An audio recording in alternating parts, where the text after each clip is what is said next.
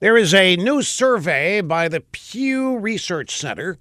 It says most Americans still believe in God, but not as many millennials do. Only 43% of millennials say they believe in the God of the Bible. Only 17% of them regularly attend church. Almost two-thirds of Americans over 50 believe in the biblical God. 52% of them attend church services regularly. Now, in addition to this age divide, when it comes to belief in God, there's also a political and racial divide. White Republicans and non-white Democrats are far more likely to believe in God than the white liberal Democrats who run the Democrat Party. I should say, who are running the Democrat Party into the ground. The bottom line is that an overwhelming number of young adults in America have been raised to be godless.